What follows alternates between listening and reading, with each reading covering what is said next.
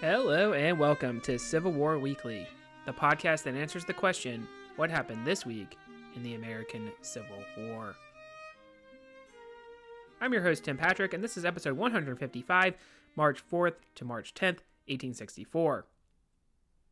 Last week, we talked about Nathan Bedford Forrest and his victory at Okolona. He will continue to operate in that region, giving hope to his state of Mississippi, which has not had some of that in some time.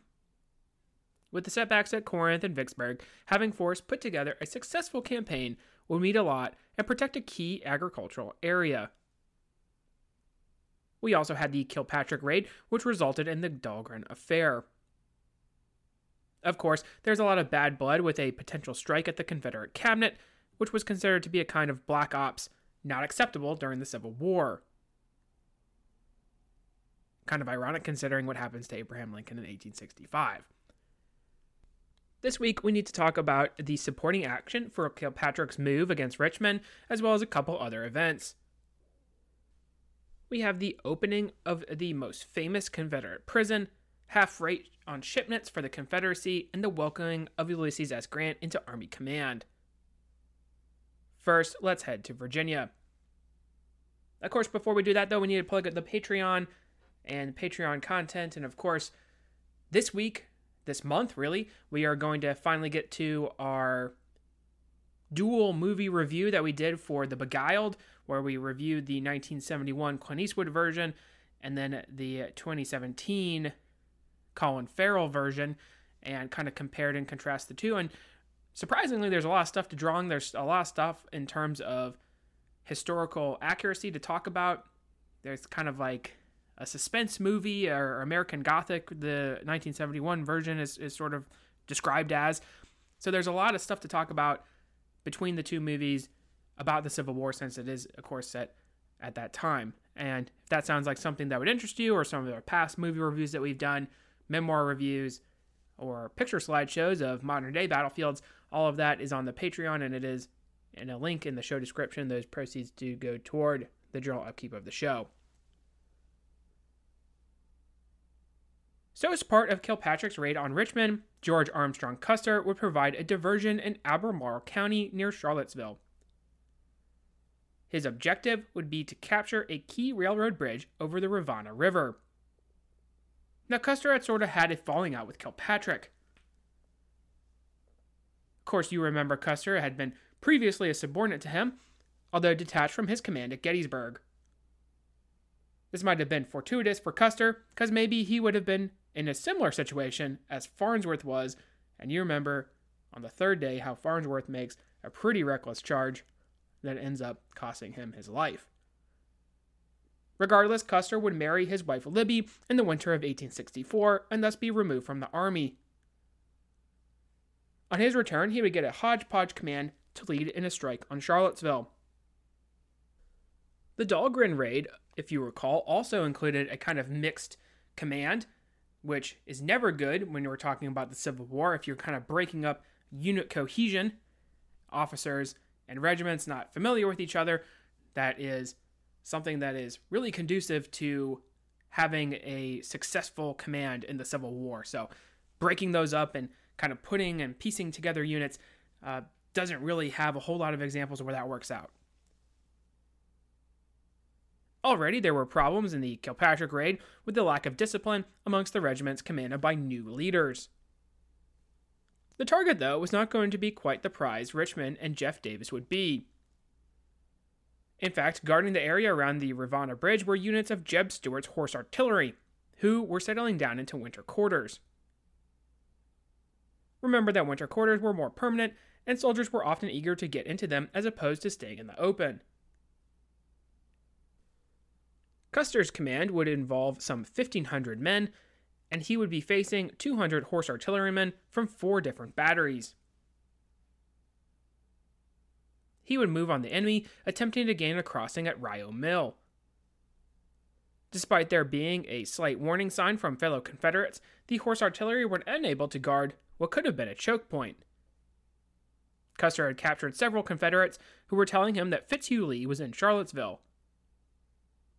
Sounds seemed to indicate that this was correct, so the boy general would attempt to deploy his troopers as quickly as possible. Oddly enough, the Confederates were not as prepared as they otherwise should have been to receive him. Still, artillery pieces were thrown forward to start trying to delay the numerous blue-clad horsemen. Some of the artillerymen would deploy as skirmishers armed with only pistols, which is obviously not the right weapon for the job, especially when you're considering that some of these individuals in Custer's command are going to have repeating rifles. Marcellus Moorman, commanding the Confederates, would decide to form squads to mimic cavalry reinforcement setting up outside of the camp. Custer's men would start looting the camp and generally start trying to cause some destruction, but the squads seemed to be working. Meanwhile, a caisson would explode, causing panic amongst the troopers. In fact, Custer would believe that the artillery had reformed, and he was now outnumbered with added rebel weight. His men would withdraw, the small damage being easily repaired.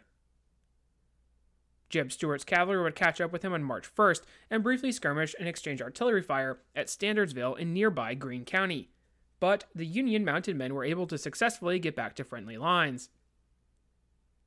During the raid, Custer destroyed the bridge over the Rivanna River and also burned 3 large flouting mills filled with grain and flour, captured 6 caissons and 2 forges with harness complete, captured 1 standard bearing the arms of Virginia, over 50 prisoners, and about 500 horses, besides bringing away over 100 contrabands. That last part was from his official report, so that's why the wording is a little odd. Amazingly, at Rio Hill, Custer lost only 1 wounded and the Confederates only had 2 captured, so very small casualties. Overall, though, it was hard to call the raid a success, and it's also hard to think it was necessary, as it really didn't draw the attention from the other raid. Now, you could also pair that with the fact that the other raid didn't necessarily draw any kind of attention at all, right? Kilpatrick gets to where he does, he turns back because of the defenses, and then Dahlgren kind of gets lost and then gets ambushed. And we mentioned how it was kind of a hodgepodge of home guard units, militia, and some actual regular rebel cavalry as well. So not really a whole lot needed to deal with him. On February 27th, Andersonville will officially open as a prison camp. To put things now in full context, we have some activity surrounding the prison camps in the Richmond area. We had the Great Escape from Libby Prison that did allow for some of those previously incarcerated to make it successfully back to friendly lines. Additionally, it was the target of the Kilpatrick-Dahlgren raid. Both Libby and Belle Isle were considered for targets during that failed operation.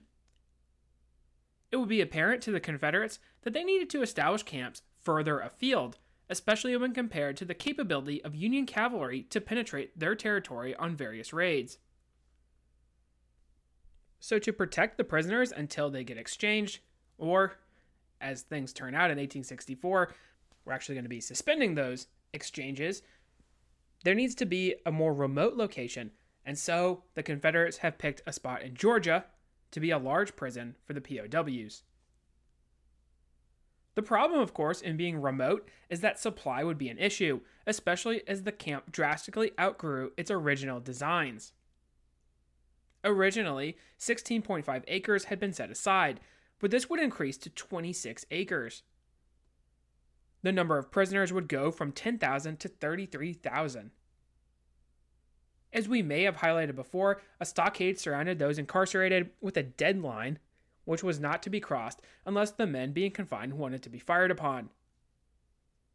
Men would write about how there were a lot of vermin who would infiltrate the camp, the prisoners inside nearly naked and building whatever lean-to structures they could. A stream that was supposed to be used for drinking water would quickly become contaminated as it flows through the large amounts of soldiers. There was generally a lawlessness inside the camp, with Union soldiers preying upon each other in an effort to survive. The garrison consisted originally of Confederate soldiers, but devolved into Home Guard units.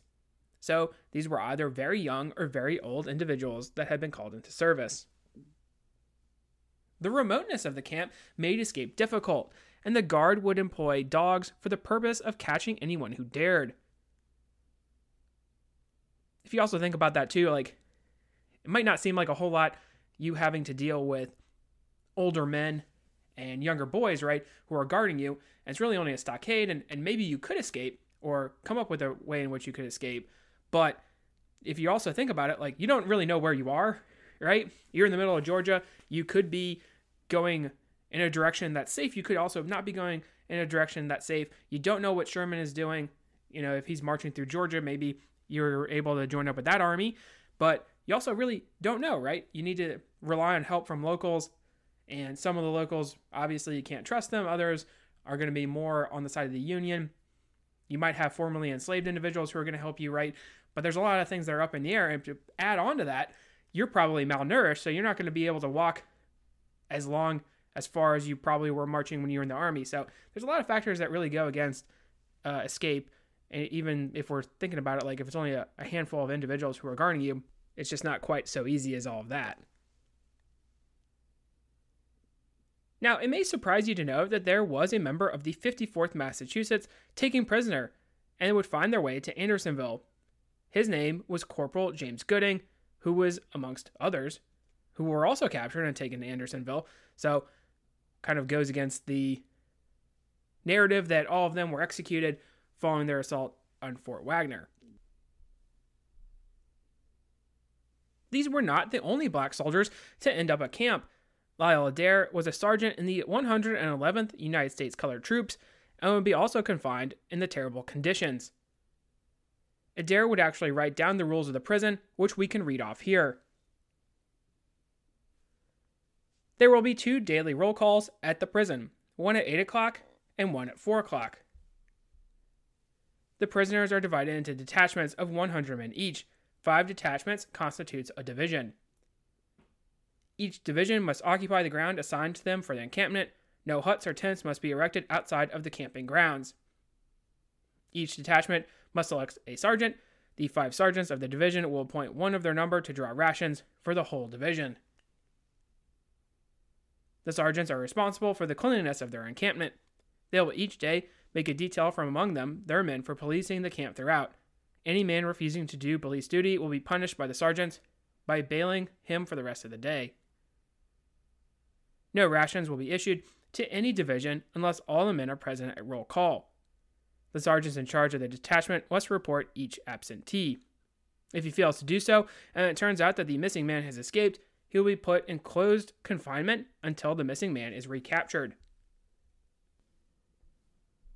The sergeant of a detachment will report all those sick in his detachment and will carry them after roll call at 8 o'clock a.m. in the morning to the receiving hospital. After examination by the surgeon in charge, he will leave those who were admitted and carry the others back. He will at the same time take charge of those belonging to his division who may be discharged from the hospital. The prisoners have the privilege to write twice a week. No letter must be over 1 page in length and must contain nothing but private matters. Any prisoner has a right to ask for an interview with the commanding officer of the prison by applying to the sergeant of the gate between the hours of 10 and 11 a.m. The sergeant of a detachment and a division must report to the commandant of the prison any shortcomings of rations. No prisoner must cross the deadline, nor speak to any sentinel on post, nor attempt to buy or sell anything to a sentinel. The sentinel having orders to fire on anyone crossing the deadline or attempting to speak or trade with them. It is the duty of the detachment sergeants to carry any men who would die in quarters immediately to the receiving hospital, giving the hospital clerk the name, rank, company, regiment, and state of division. To prevent stealing in camp, the prisoners have a right to elect a chief of police who will select as many men as he deemed necessary to assist him. He and the sergeants of the divisions have a right to punish any man who is detected stealing. The punishment shall be shaving of 1/2 of the head and a number of lashes not exceeding 50. So we just ran down some 13 rules here that would be associated with Andersonville, the prison here. And you kind of get a mixed reception of these. It's like, in theory, these sound like good ideas, right? But you're also kind of pitting the prisoners against each other, right? They're having to elect sergeants. There's a lot that is going on the sergeants. If somebody escapes, it's kind of on them, right? They're going to get punished if somebody actually ends up escaping. So that's kind of deterring them from making that attempt, right? Unless I suppose if you don't care or don't like your sergeant, right? But then you're also talking about rations. You're going to have to go get the rations. You're going to distribute them. And then you're going to be able to talk to the commandant about a shortage of rations. And, well, I guess you could go talk to him, but I don't necessarily think you're going to get very far because you're going to get what you're going to get, right? And on top of that, you're only given a certain amount to make camp for your division. So it's not really clear how big that area is, right? And if you're already confined in these spaces, you're kind of on top of each other. So I think all of these rules have their places in terms of, maybe they would have been good for order, but obviously with the overcrowding of the prison, the lack of supplies, if it had stayed at, however many it was supposed to be, 10,000, 12,000, maybe this would have been an efficient system, maybe, right? But obviously, with the number of individuals that were actually incarcerated in Andersonville, becomes a pretty big problem. At the conclusion of the war, Clara Barton would accompany a former prisoner named Dorrance Atwater in an attempt to mark the graves of the Union soldiers who died at the camp. There were some noted 12,000 men buried there, remarkably, with only 460 left unidentified by that party. On March 2nd, we have Ulysses S. Grant being promoted to Lieutenant General, giving him the rank over all the Union armies. Now, Lieutenant General had not been used since Washington, and not even Winfield Scott, as we have discussed before, would have that rank, so Grant is in rare company here. Lincoln would finally realize that he had found his man in Grant, and the president, to his credit, essentially decided to let him develop his own plan of action. I think there had been a lot of political pressure or meddling with some of those other generals, which is going to maybe not lead to their failure, but at least make their job difficult. Lincoln, also, earlier in the war, is going to be more involved in trying to plan out a strategy, right? We remember he talked to McClellan about how maybe you don't want to go this way, maybe you want to do this instead. He's going to try to insert himself into that conversation, right? And Lincoln, to his credit, tries to learn. He tries to make sure he can be on the same page as these generals, right? But by this stage in the war, he really just wants to win, right? And he knows the election is coming up here. He needs to win that as well. So he needs somebody that's going to be able to get the job done. And Grant already has that proven track record that some of these other generals quite simply just didn't have. If we kind of take a look at Grant and analyze his performance, does he actually always turn in a stellar outing when he goes into battle? I think we have highlighted that he really doesn't, right? There are times when he makes mistakes. There are times when his general strategy doesn't really work. And we're going to see in the Overland Campaign of 1864, we already saw at Vicksburg, he really only has one big idea, right? And that's just a mass charge, right? He wanted that coordinated attack at Vicksburg, and storming the defenses at Vicksburg doesn't work, right? He kind of gets lucky by having these lesser generals in the Vicksburg campaign against him. Shiloh, he's able to actually have numerical superiority, especially with the reinforcements coming in, right? That are going to replace some of his losses. I think really, if you take a look at Fort Donelson and Fort Henry, the entire operation was bungled by the Confederates there, and it could have definitely gone a different way comparatively, right? Chattanooga, right? You're facing Bragg, and Bragg, for some reason, doesn't abandon the siege, quote unquote, of that city. He could have come up with a better idea, right? Or, obviously it's kind of like Monday morning quarterbacking, saying that he could have come up with a better idea, but what he does just doesn't work. And, Grant, at least at the Missionary Ridge portion of that, right, he really wants Sherman to be the actual action that wins the day, and Sherman doesn't win, right? Cleburne stymies him there at Tunnel Hill, and then it ends up being the central part of the action with Thomas's forces that does smash Bragg, capture a lot of prisoners, really, a lot of individuals surrender, and almost destroys entirely the Confederate Army of Tennessee. So that part wasn't planned, right? Grant didn't come up with that. It just kind of happened. Call it a soldier's fight, right? Sometimes where they just kind of disobey their officers and they end up winning the day, right?